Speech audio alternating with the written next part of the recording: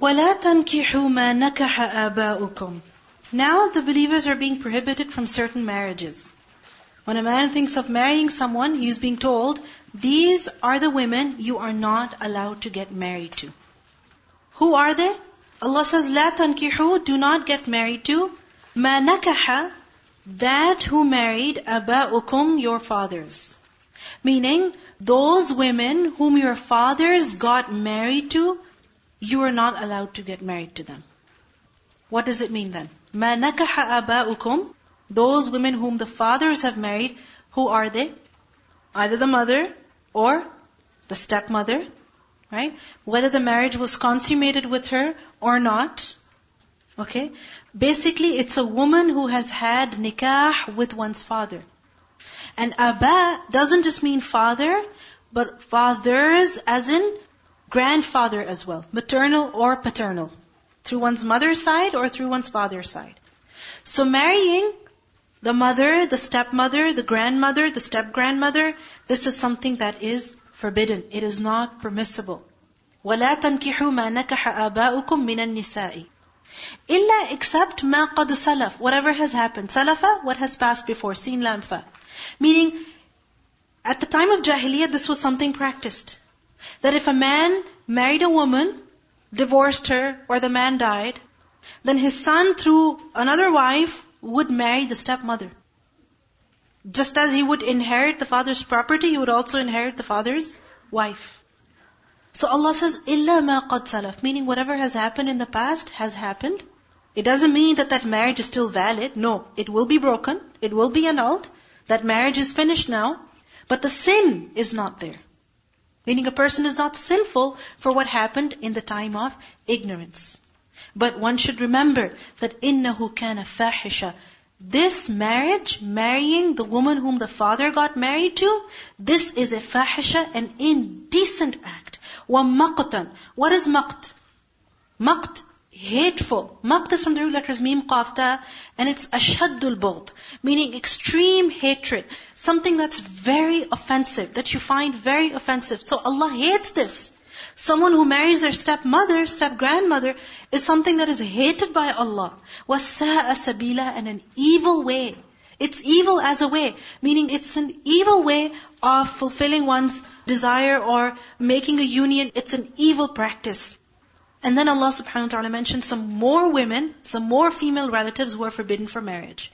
حُرِّمَتْ عَلَيْكُمْ. It has been made unlawful for you. حُرِّمَتْ, from haram. Who has made unlawful for you? Allah has made unlawful for you. Certain female relatives, whom you are not allowed to get married to. Who are they? First of all, ummahatukum. Ummahat is the plural of Who is Mother. But just as the word aba includes father as well as grandfather, likewise the word ummahat includes mother as well as grandmother. Paternal as well as maternal, however upwards. Great-grandmother, so on and so forth. وَبَنَاتُكُمْ, and your daughters. Banat is a plural of bint. Who is bint? Daughter. Now, banat includes daughters as well as granddaughters. Granddaughters, whether through one's son or through one's daughter, however low. And then daughters also includes the illegitimate daughter. Meaning if a man had a relationship with someone whom he was not married to, and that woman gave birth to a daughter, then that daughter is also haram upon him, because even though she doesn't have the same status as a daughter who was born out of wedlock, but still, she is his biological daughter. وَأَخَوَاتُكُمْ, and your sisters. Akhwat is a plural of ukht. Ukht is the sister. Who is a sister? The daughter of your father and mother. Okay? Or it also includes stepsister, which means either she shares the father with you or she shares the mother with you. Meaning you have the same father, or you have the same mother, or you have the same mother and father. You understand? So 3 kinds of sisters. Then وَعَمَّاتُكُمْ, and your aunts, paternal aunts. Ammat is a plural of amma. And amma is who? Father's sister. So your father's sisters, paternal aunts, you are also not allowed to get married to them. وَخَالَاتُكُمْ. Khalat is a plural of khala. And who is khala? Maternal aunt. Who is she? Your mother's sister. Okay? وَبَنَاتُ الْأَخْ, and the daughters of your brother. The daughters of your brother. Who are they? Nieces. وَبَنَاتُ الْأُخْتِ, and the daughters of your sister. Who are they? Again, nieces. Okay? These 7 women, 7 female relatives, they are related to a man through nasab, through blood. Alright? And these 7 female relatives are forbidden for marriage. Notice, cousins are not in this. So cousins are permissible for marriage. Okay? Now, another category of women are mentioned. And who are they? They are muharramat through radar, through suckling, through nursing. وَأُمَّهَاتُكُمْ, and your mothers, allati, those who, arda'nakum, who nursed you. From rada'a, ra, dad, ain. Meaning those women who have breastfed you, who have nursed you, whether they're your aunts or a random woman, whoever she is, if she has nursed you, then you cannot marry her. وَأَخَوَاتُكُمْ, and your sisters, plural of ukht, min al-rada'a, through suckling. Meaning, the woman who nursed you, there is no blood relationship between the two of you. She nursed you. And she has a daughter as well. Now that daughter is like your sister. You can't marry her. Or if she has nursed another girl who is not her daughter, someone else's daughter, but she has nursed her. You understand? So again, she is your sister through rada'a. She is also forbidden for marriage. وَأَخَوَاتُكُمْ مِنَ الرَّضَاعَةِ. So these 2 relationships through, these 2 female relatives through rada'a. So if a woman has nursed you, and she's also nursed another boy, then you're mahram. Cool. You don't have to wear hijab in front of them. Okay? They're your brothers. وَأَخَوَاتُكُمْ مِنَ الرَّضَاعَةِ. Now the third category, which is those female relatives who are forbidden for marriage through musahara. Musahara meaning through nikah. Okay? وَأُمَّهَاتُ نِسَائِكُمْ, and the mothers of your wives. The mothers of your wives. Who are they? Mother-in-law. Okay? The good old mother-in-law.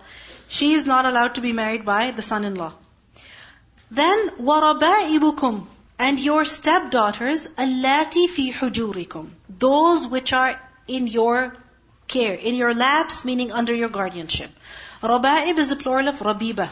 And rabiba, from rababa, is the wife's daughters with another husband. A man gets married to a woman, and she has daughters from before, from another husband. Now, those daughters of that woman, they are fi hujurikum. They're in your lap. Hujur, plural of hajr, meaning lap. What does that signify? Guardianship. Meaning you're like a father figure to them. How can you even think of marrying them? If someone is in your lap, you're like a father figure to them, right? You're their guardian. So they are also forbidden to you for marriage.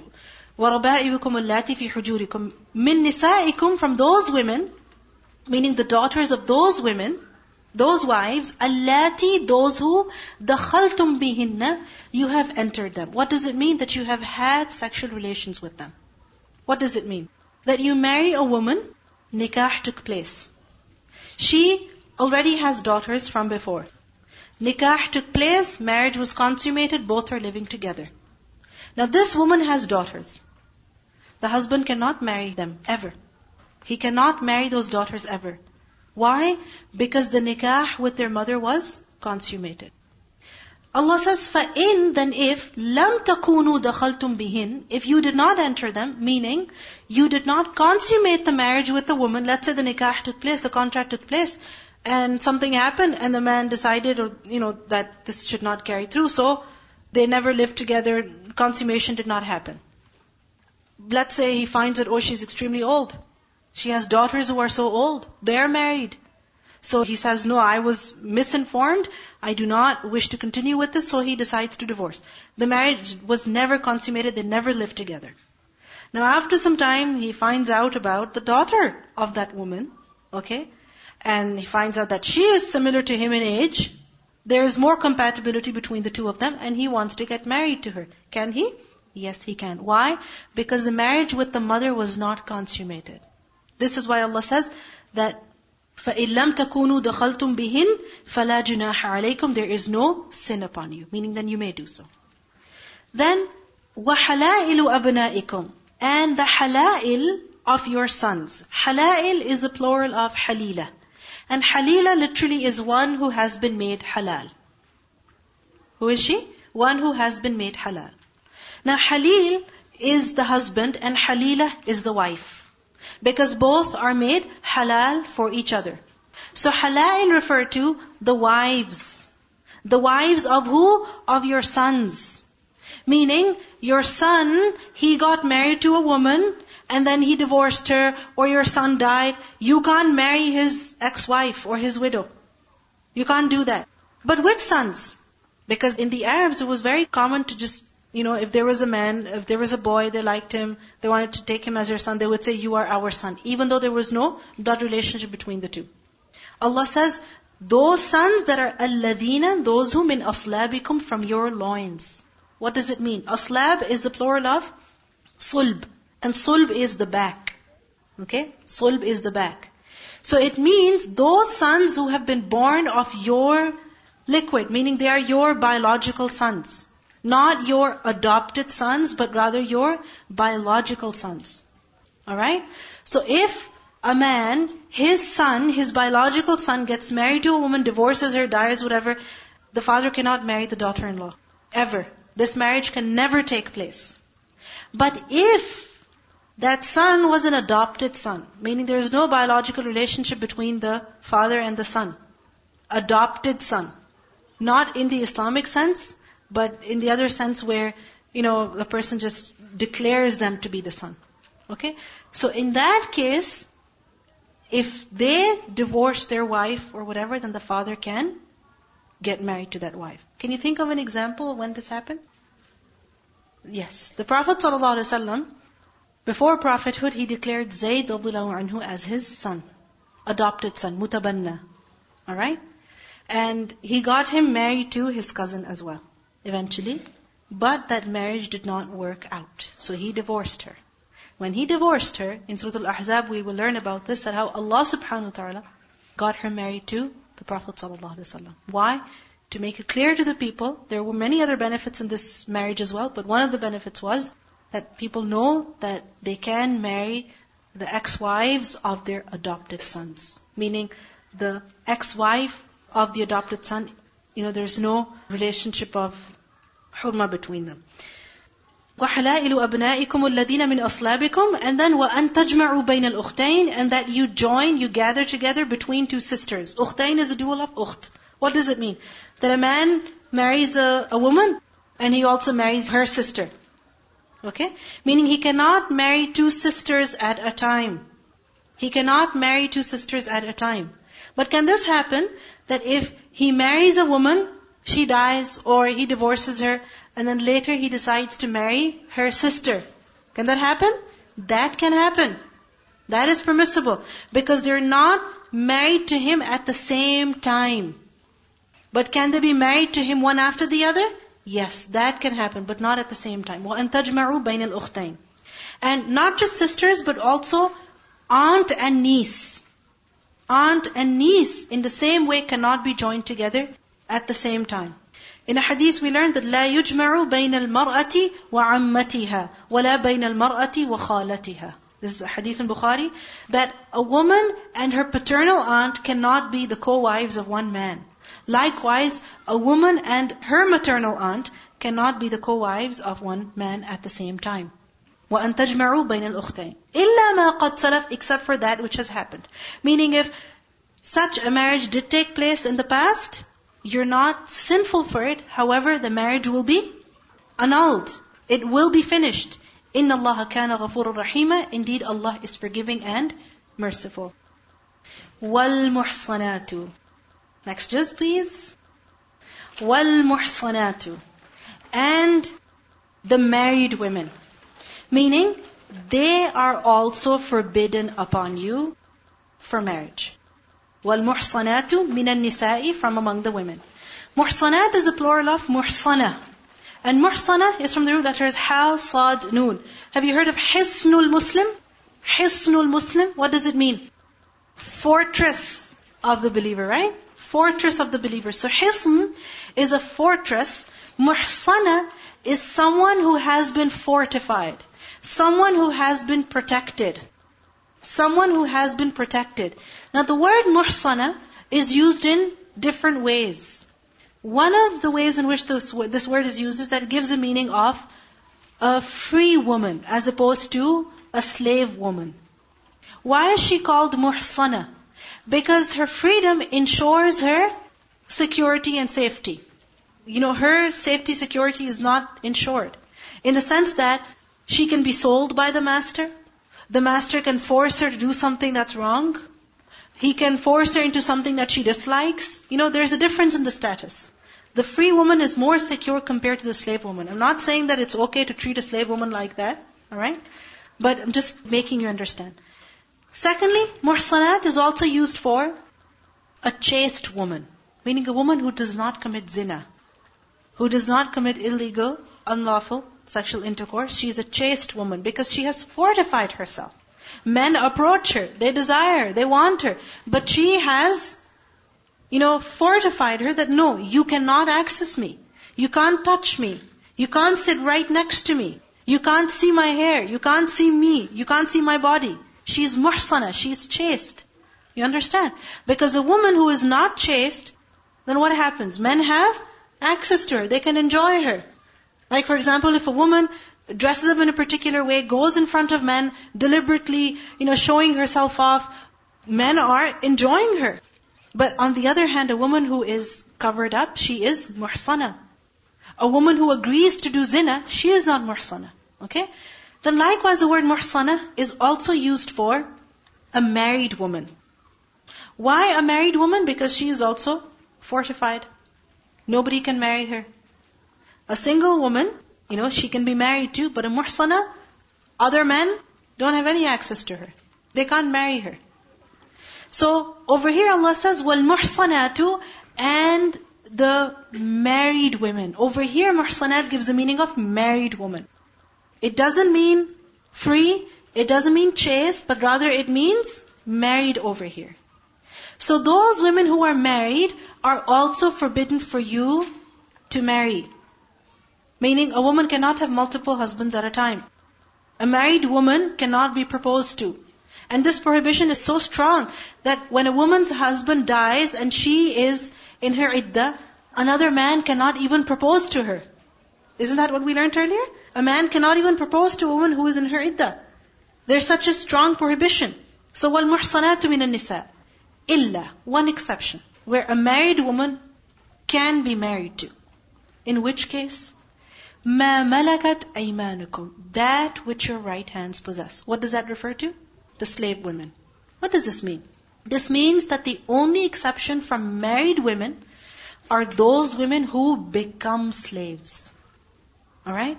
Because when a woman becomes a slave, then she loses her marital status. Even though her husband may not have divorced her, even though she may not have asked for divorce.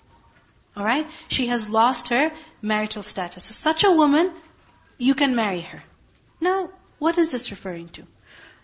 In Arabia, the tradition was that if two groups battled one another, they went to war with each other, and whoever won managed to also get some captives, prisoners of war. Okay? Now those prisoners of war, they will be treated in different ways, depending on the situation. Sometimes those prisoners would be killed. Alright?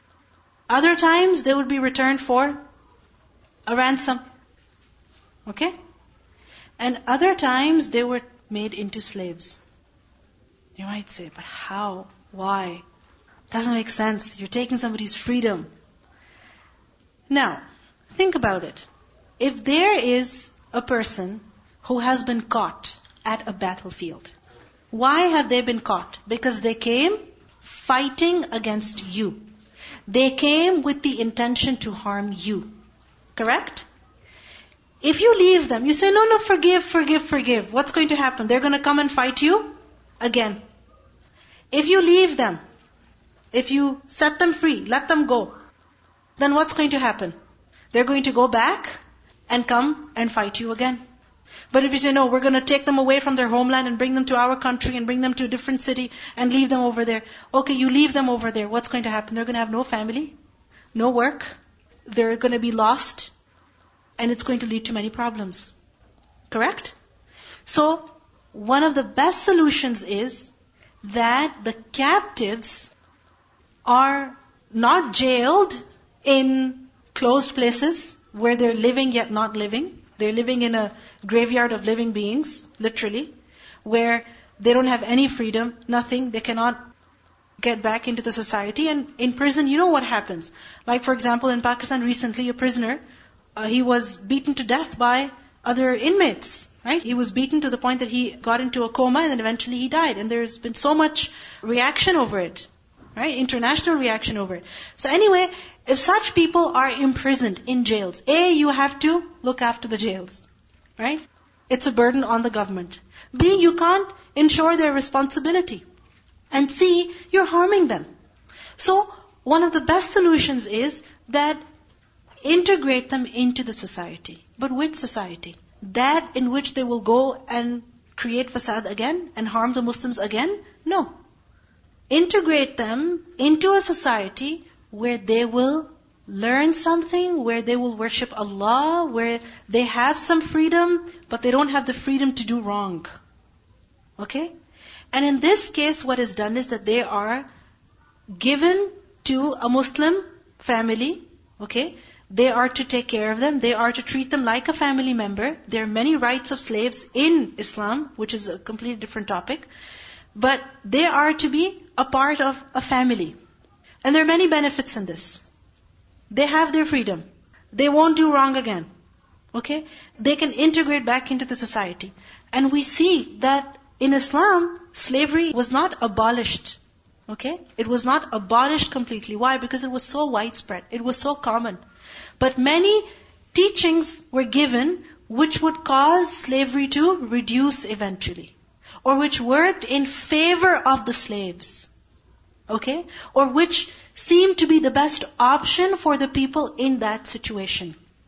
When we think of slavery, we cannot understand it fully because we have never seen it. We can never imagine it. The lifestyle now, the living standards now, the understanding of freedom, everything is very different. The society back then was very different. Okay? So realize that you cannot fully comprehend it. So just because we cannot fully comprehend it does not mean we reject it from the very beginning. Have some tolerance over here, alright? So, this seemed to be one of the best options. And this is the reason why captives were taken in within the Muslim society so that they were integrated, so that they could become a part of a society. And we see that slaves, they had many rights and eventually they could also buy their freedom. But they were exposed to a Muslim culture. They were exposed to an Islamic lifestyle, which they could not have been exposed to elsewhere. And we see in Islamic history that there have been so many scholars who were actually children of slaves. You know that? Scholars who were children or slaves, or who were ex-slaves. Let me give you one example. Abdullah bin Umar, radiyallahu anhu, the companion of the Prophet sallallahu alaihi wasallam. He had a slave whom he freed. His name was Nafir. And he became the teacher of Imam Malik. He became the teacher of Imam Malik. Can you imagine a slave, ex-slave, being a teacher of a great scholar who eventually grew to be a great scholar? So slaves were, don't think of them as, people who are abused and physically, they're not given any rights and they're to serve all day and serve all night and they're treated as sex objects. No, don't think in that manner. Slavery in Islam is not like how it was in North America. Okay? It's not the same. It's very different. So don't think of them the same way. And we see that there was a dynasty known as the Mamluks who became the kings of the Muslims. And you know what Mamluk means? One who is owned. They were actually slaves by origin. But imagine how they became slaves, gradually they gained their freedom and excelled so much in society that they came right to the top. They came right to the top. They became the kings. Mamluks. Imagine. So, we see many examples like that. Now, when it comes to a slave woman, because this is what the ayah is talking about, Allah says that you may get married to her. What does it mean? That when the slave women, let's say the war captives, of them are women, they are brought, and then they are given to certain families. Alright? Now they're given to certain families. Let's say a woman ends up being a slave woman in the house of a particular family. Now, this woman, the master can do different things with her, in the sense that he can sell her if he wants to. Or she can be the servant of the family, so no one has sexual relations with her at all. She's just a servant for the whole family. Let's say their brothers and their father, whatever. She's just a servant. And it's also possible that he frees her and marries her, or frees her just like that, or he chooses her for himself. The master chooses her for himself. Now when he chooses her for himself, what does it mean? That she is his slave woman only. Meaning he can have relations with her, alright? But only he can. No one else can. This is just like a husband only can have relations with his wife. No other man can. Likewise, the master only can have relations with his slave woman. No other man can. Not his brother, not his son. No one can. Only he can. And if she gives birth to a child, then that slave woman gets the status of Ummu Walad. Ummu Walad, the mother of the child. And what that means is that when the master dies, then she is automatically free. You understand? She is automatically free. Now there's one problem. What if the slave woman does not want it? She doesn't want to be treated like that. Then what is to happen? She refuses. She does not want at all. Then there's a hadith that we learned, which is reported in Sahih Muslim. Hilal bin Yasir reported that a person got angry and slapped his slave girl. Suwaid bin Muqarrin, he said to him, you could find no other part to slap but the prominent part of her face. Meaning, really? You couldn't slightly nudge her, hit her on her arm. You only found the face to slap? How evil can you be? Why did you do that? He said, I was one of the 7 sons of Muqarrin, and we had one slave girl. And that means she was treated like a servant in the house. And the youngest of us slapped her. He got mad and he slapped her. And Allah's Messenger ﷺ commanded us to set her free. If a slap required the master to set the slave woman free, you think it's allowed for a Muslim master to rape his slave woman? No, not at all. You think it's allowed for him to treat her like a sex object? No, not at all. If she refuses, she resists, she cannot be forced into it. Then he has to figure something else out. Like for example, he says, fine, I'll give her away, I'll set her free, I'll let her go. This is just like at one occasion, some female captives were brought and they were distributed amongst the people. And one of the women was Juwayriyah radhiyallahu anha. Remember her story? Yeah? So she was given to a man who did not have a high status. But Juwayriyah radhiyallahu anha, she had a very high status in her family. She came from a Jewish tribe. She had a very high status. She came and complained, I can't be with this man, no way. So then what happened? The Prophet ﷺ took her, instead set her free and married her. And she became Muslim too. So you see, her choice was respected. Her feelings were acknowledged. So don't think of slavery in Islam like slavery in other cultures. It's a different system altogether. Alright? So over here Allah says that if there is a slave woman who was married, but now that she's brought into captivity and given as a slave, then you can marry her. You can marry her. And what does that mean? That you can set her free and you can get married to her. There is no blame on you on this. Kitab Allahi alaykum. This is the decree of Allah upon you. Meaning all of these instructions that Allah has given, this woman haram for marriage, this woman haram for marriage, this is a decree on you. This is something that you have to do. وَأُحِلَّ لَكُمْ, and permissible for you, meaning permissible for you for marriage, مَا وَرَاءَ ذَلِكُمْ, is that which is besides that. Meaning all other women, besides the women that are mentioned over here, they are permissible for you to marry. Alright?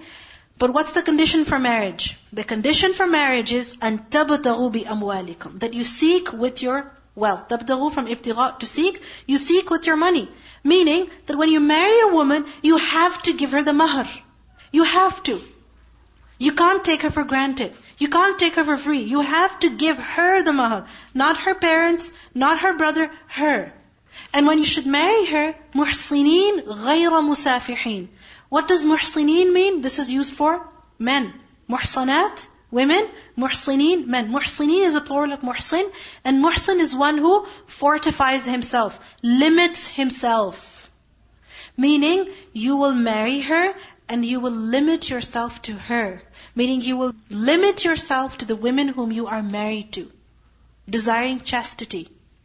That you marry her and you establish relations with her. Not with other women. غَيْرَ مُسَافِحِينَ. Not unlawful sexual intercourse. Meaning when you marry, you should not marry just for the purpose of lust. And that's it. And as soon as that lust is over, you move on.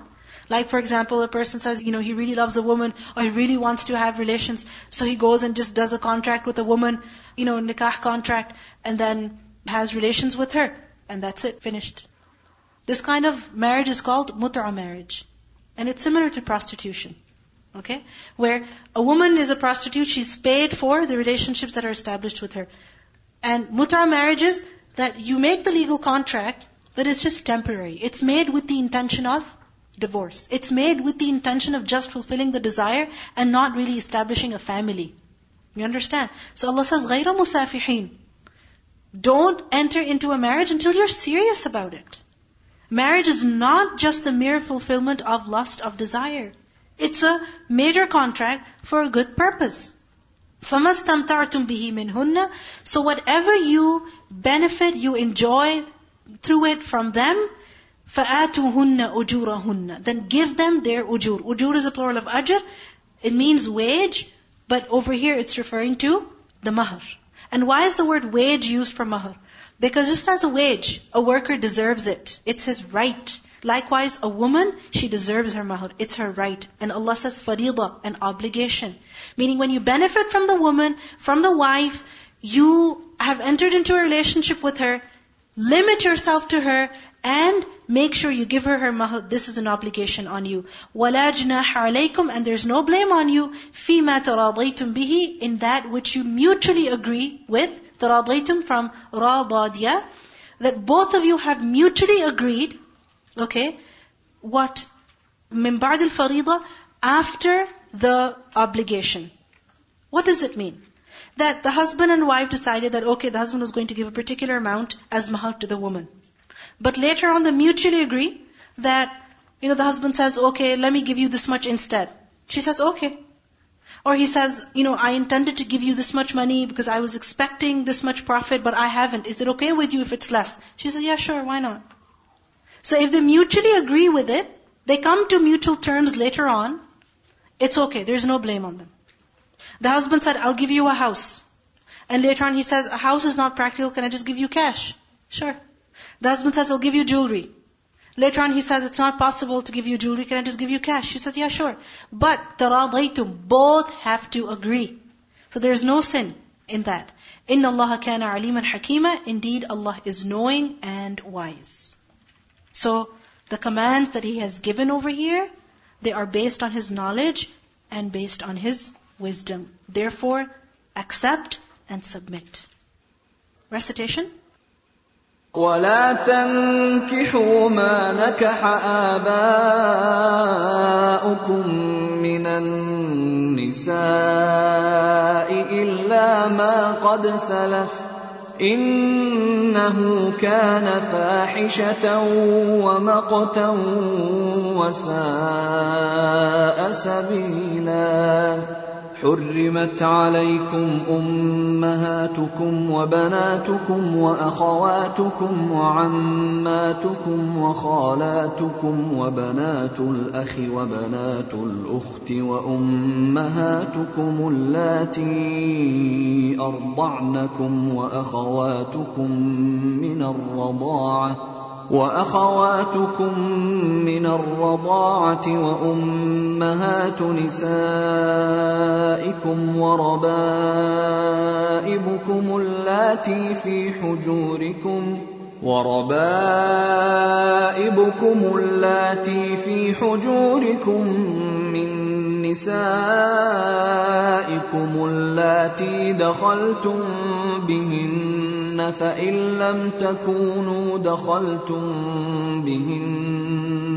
فإن لم تكونوا دخلتم بهن فلا جناح عليكم وحلائل أبنائكم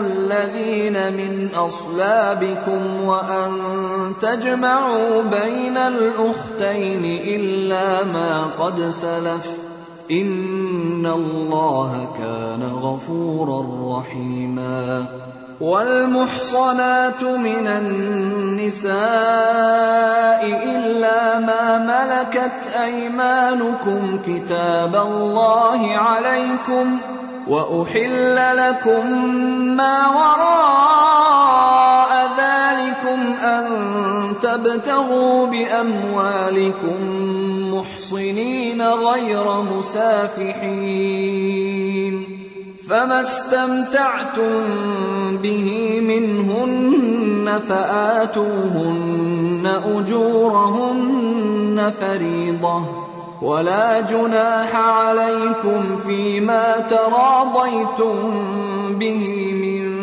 بعد الفريضة إن الله كان عليما حكيما. Any questions you may have about slave women? Any misconception? Tomorrow, inshallah, we will discuss this as well. This will come again. So make sure you write down your questions or your concerns, okay? And don't forget them. Because it's good to clarify. Because this is something that is objected so much. This is something that people target so much to defame our religion. So we have to be clear on this. Alright? Subhanakallah wa bihamdika nashhadu an la ilaha illa anta nastaghfiruka wa natubu ilayk. Assalamu alaikum wa rahmatullahi wa barakatuh.